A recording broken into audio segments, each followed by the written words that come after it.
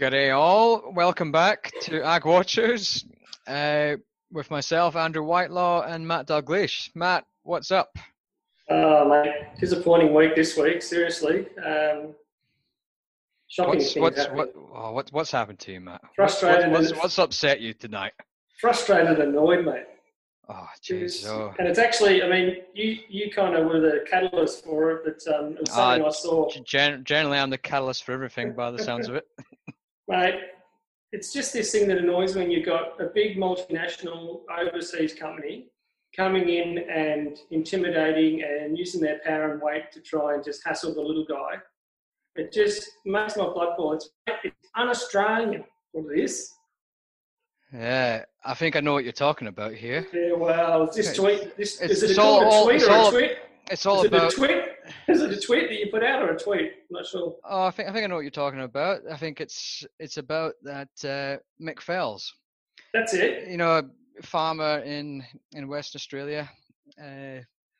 He has a company on the side, as well as being a large-scale farmer. He's got a company called iPaddock. iPaddock, that's the one. And for all the farmers in Australia will understand that it's paddock, as in field. You know? Yeah. Whereas Apple have taken great umbrage to his name. Using the letter I. Using the letter I. I wonder if they might go up to Sesame Street next time they do the, this is brought to you by the letter I. I mean... But it's interesting because I wonder if it is, and I think it potentially is, that maybe they think of it as, and I never even thought of this, iPad, then dock, rather than iPaddock. I just thought, I didn't even think of that myself. I just thought, it's pretty poor though, and it's sort of typical of a lot of these big multinationals, big North American, multinationals. Well, it's that sort of litigious sort of behaviour that you expect to see, and it's disappointing. And it is disappointing because like a lot of his stuff, I've followed him on Twitter for a long time, and he's got a lot of interesting sort of inventions. To be hit up. Even if it doesn't get anywhere, it's still going to cost him a fortune in legal costs. Just trying to battle it. It's just wrong, isn't it? Just wrong. What does every letter cost $500 or more? And it's just bad. It leaves a sour taste in your throat. And look, at the end of the day, I've got an iPhone here. But it still makes you think these companies that are making, what does Apple make per year? It's in the top 5 largest businesses in the world, and they're going after the little guy. It's the vibe. They should just focus on the vibe.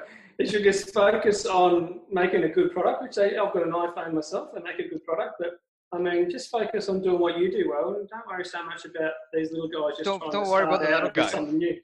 Anyway. It's enough of the rant. That's enough of it.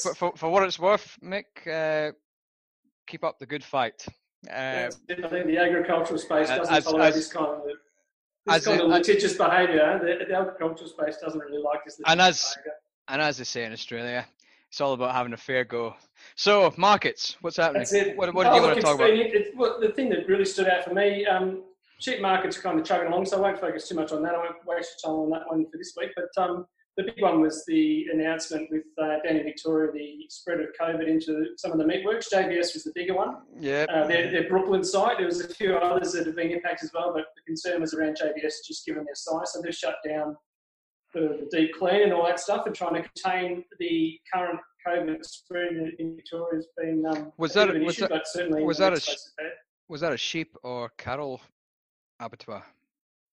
I think they do both. I mean, the concern there is it's a cattle one. Yeah. Okay. Like the cattle space is they're a significant one in terms of cattle. Yeah. But I mean, the issue is really that it's not just the fact you've got them closed down, but then also with the closure of the borders, or at least not the closure, but the limitations on movement through the border. I've probably seen on the news as well, Andrew, that everyone's getting delayed going through the border. So the JBS abattoirs that are up in Scone, pronounce that correctly, New South Wales. Scone. or if you're American, biscuit. Well, the JBS abattoir up in Scone has said that they're going to start to ramp up their capacity as of this weekend. So they're going to take some on, but it's going to mean that those animals are going to have to get up there to New South Wales. So, hopefully there won't be too much hassle getting stuff in and out of the border. I think commercial stuff is getting flown through and yeah, quick. It's probably still a bit of a delay though. I would think it's not going to be super smooth. 45 minutes maybe. Yeah, but so that's an issue. Obviously, some of the concerns around maybe border stuff and also just this beginning, certainly the spread of COVID in Victoria, but issues with a bit of an outbreak in New South Wales, and now it's like on the news tonight. Yeah, I reckon, and this is the thing, like this outbreak, it's, what is it, in the mid, 7-day average is mid 200s now? It's over 300 now. But the 7-day rolling average is 250, 260, something like that.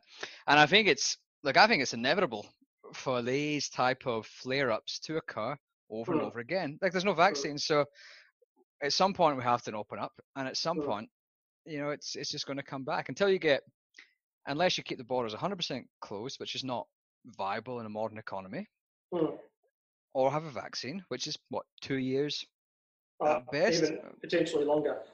At best, and so and that's why I think like we're probably going to see a flare up in Sydney, which we're probably starting to see the start of that.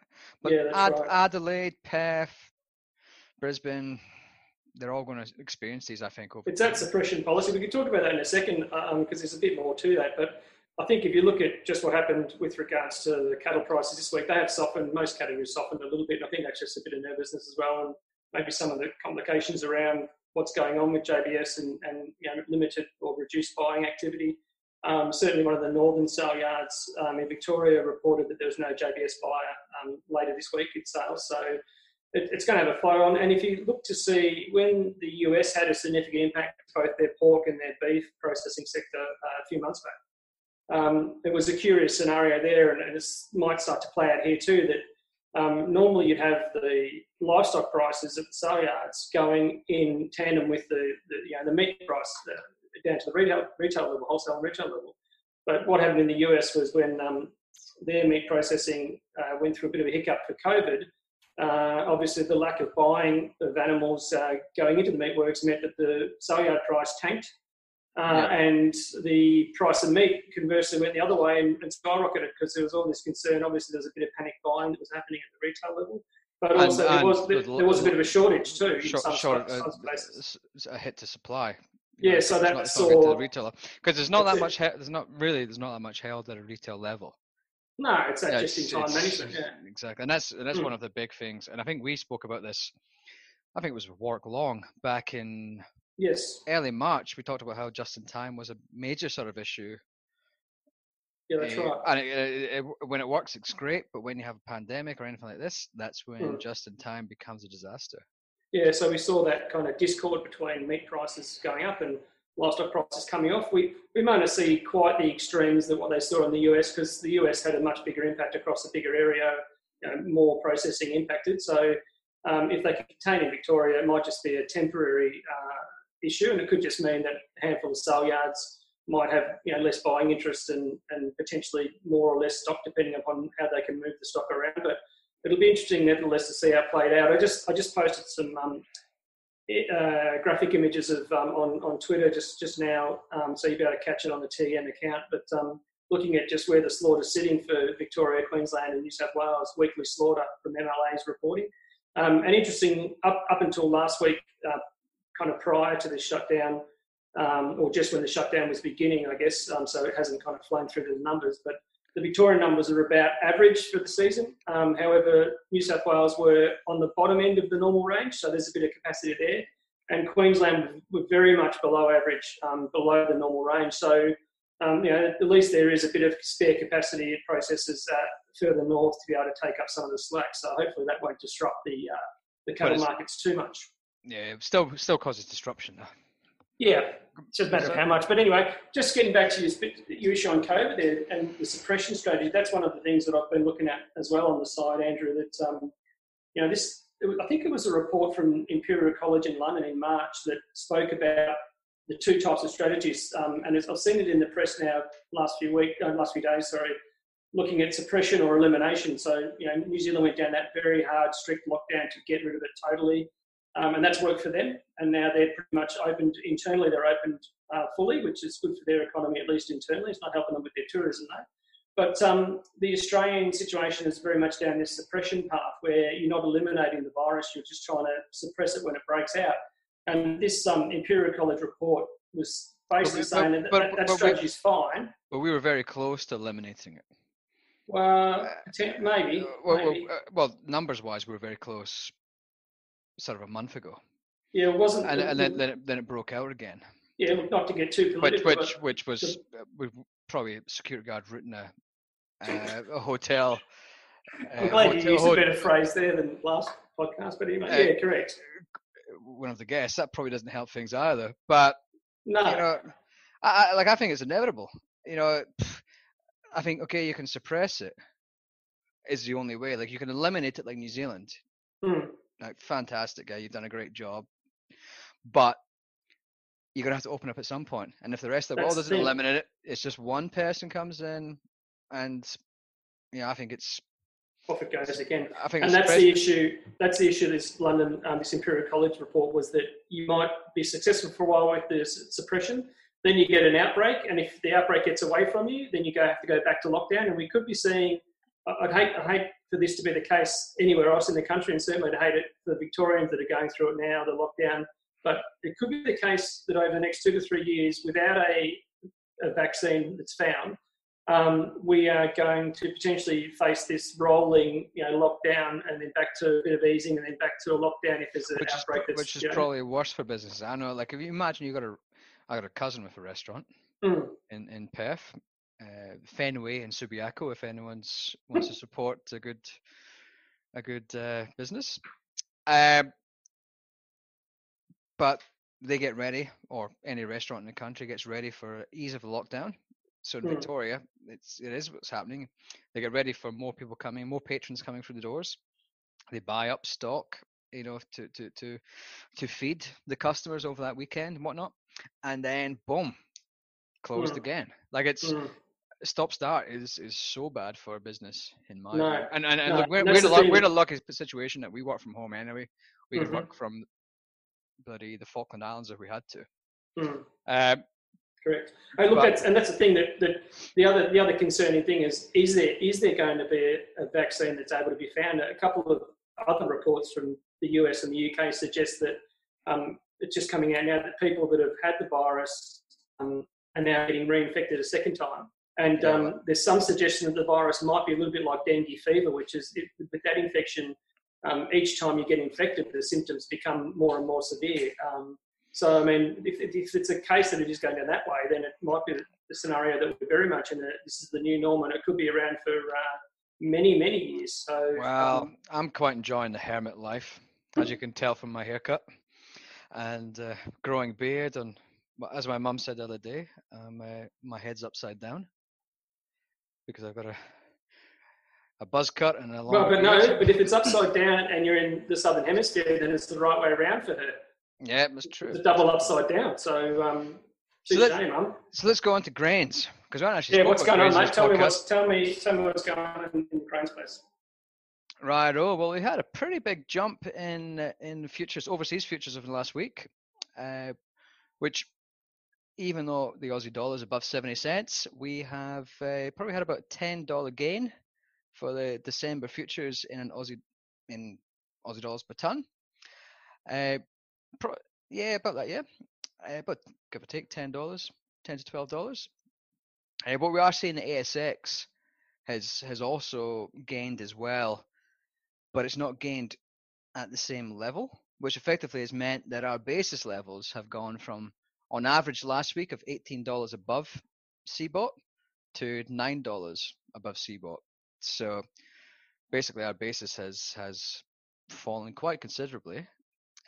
But we are getting some value from the overseas futures. And overseas futures, as much as people talk about how futures are a risky thing to use, around about 75 to 80% of the overall price of grain historically in Australia, you can point towards likes of CBOT as commanding quite a lot of that price. The other thing we spoke about quite a few times in the past in previous incarnations of where we may have been in the past about the Phase 1 deal between China and the US. We're not going into a huge amount of detail of that, but basically China was expected to buy a large volume of agricultural products. And it looks like they've really, after being quite slow on it and looking unlikely to meet their requirements, and I still think they will not meet their requirements for this year, but they have gone out and bought a big chunk of corn this week, 1.7 million tons. And the previous record sale was 1.4 million tons back in 94 for China. So that's a big purchase. And then, interesting enough, yesterday the wheat market really flew up because they bought 2 cargoes of wheat. China did, which is not a huge volume, and probably not enough to keep things driving. But things on the grain front, downgrades in Argentina because of dry conditions expected with La Nina and just general dry conditions at the moment for the growing season. And Russia's getting a lot of downgrades as well, probably looking more towards the mid 700s. No, sorry, take that back, not the 700s, mid 70 million tons. Whereas before, probably 3 months ago, we're probably talking about an 80 million ton crop and above. So, yeah, things are pointing towards probably a bit more of a bullish situation. However, we're still sitting on large global stockpiles of grains, and we are sitting into a very unusual situation where demand is probably a question mark in some areas. So and facing a fairly decent harvest, at least at a local level. Yeah, at a local level, things are looking good. Although a few concerning areas popping up. I was talking to a good friend of mine's, Nick Booth, last week, and he was. That name's familiar. Yeah, I've been a very good. I've known Nick for a long time, and he's stepping up to the plate and offering some pretty good analysis out there. But yeah, we were chatting on the phone a couple of days ago, and he was telling me all about how it is pretty dry on the EP, and I find it quite interesting because I spent a bit of time on EP a couple of years ago when I used to go there. Sort of. The EP, is that a record, Andrew, or is that EP LP? The Eyre Peninsula. Thanks, mate. And I went there. I went there quite a lot of times actually in my time in Australia. And every time I went there, it was looking fantastic, and it was just bountiful and wall-to-wall crops. But yeah, it's looking a bit touch and go, but still early days, and hopefully things can turn around. We just don't know. Still a long way to go, but we're still at least going to produce enough to meet our domestic demand, and that means that basis is not going to be anywhere near where it was last year. So, yeah. It's before we wind it up, remember we have asked for some of the listeners to get in touch, and I have a fella, Brad, come through me a couple of times just querying when I spoke last podcast or so ago about that Chinese tariff scenario, and he was querying just this, what the story is around that tariff space, the beef tariffs that got raised. Was that Brad or was that Scott? Oh no, there was two. Yeah, so Scott was one that gave us a bit of extra feedback just around the numbers, but then Brad has been in touch with me directly, so he's given me some ideas for a bit of analysis once the TEM website gets up and running, which would be good. But he did just want me to clarify some of the stuff, and one of the key things, and Scott was helpful to also reiterate this point that the CHAFTA agreement runs from basically January through to December in terms of when they set those parameters. If you look closely at the Chinese trade figures, because the tariff only gets hit on that threshold when it hits above, it's about 179,000 or thereabouts ton. Yeah. And so we went over that, but if you look closely at the flows currently for this year, it's actually the cumulative total is below that 180. And so there's a query on that, but the issue is that the flows are recorded as they're leaving Australia from the Department of Agriculture, Water and Environment. But sometimes when they hit the port in the destination country, they can sit there not getting released through, and they sit in storage for a period of time. And that's what happened with some of this. About 60,000 tonne of this Chinese stuff was actually held back last year, so they didn't hit the tariff last year, and then it was released into this year. So that's what's meant, why the threshold was reached this year. Even though if you look at just this year's numbers, it's not actually above 180. It was some leftover stock from last year that pushed them above. So. And so now effectively we've got that 12% tariff for the rest of the season, which, look, given how things are shaping up with our supply here, it's pretty tight. It's probably not going to be a disaster for us. And the fact that, like we've said a few times, African swine fever hasn't gone out of China. And so even with issues around, concerns around demand and consumption of red meat protein just based off slower global growth and the Chinese growth, there's probably still enough demand there with the vacuum that's left from ASF that there's going to be plenty of appetite for Australian beef, even with the 12% on top. Yeah. No, I think that's the thing. That's African swine fever. We keep hearing that it's recovered. There was some reports out of China saying that things were back to normal. Yeah.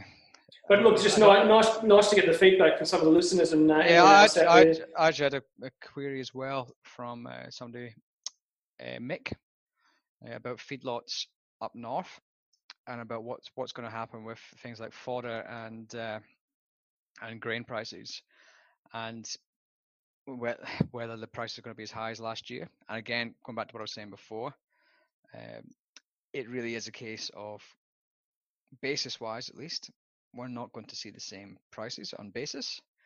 It really is now an overseas play. If we see major issues overseas develop, like a bigger surprise than we've got now, then yes, we could see the same prices at a flat price level, but basis is not going to be as high. So really, probably if you want to protect prices, if you're a buyer of grains like Mick, for a feedlot, then you probably want to be looking at the overseas futures to protect that risk as opposed to protecting a basis risk. But yeah, that's pretty much it for this week. Yeah, we've had a rant at the start. We spoke about COVID. We spoke about grains. We've spoken about slaughter, and we've answered a few requests that we had. And made sure that the listeners out there just watch out for those bloody litigious North American companies, mate. You just got to be careful. Yeah, well, again, it's really is a case of it's pretty sad to see, and look, we hope it all works out well for Mick because it's sad to see. So I guess. Before we play the leaving music, if you could leave a like or leave a comment on this, share it with your friends and family. The more listeners, the better. We're hoping to get a couple of guests on in the next week. Yep. Some interesting old friends of the two of us, and yeah, it should be not so old in age, but yeah, age is but a number, Matt. So yeah, well, thanks. Says the 35-year-old. No worries. Thanks for that. Thanks very much, and catch you guys later. See you around like a missile, mate. Ciao for now.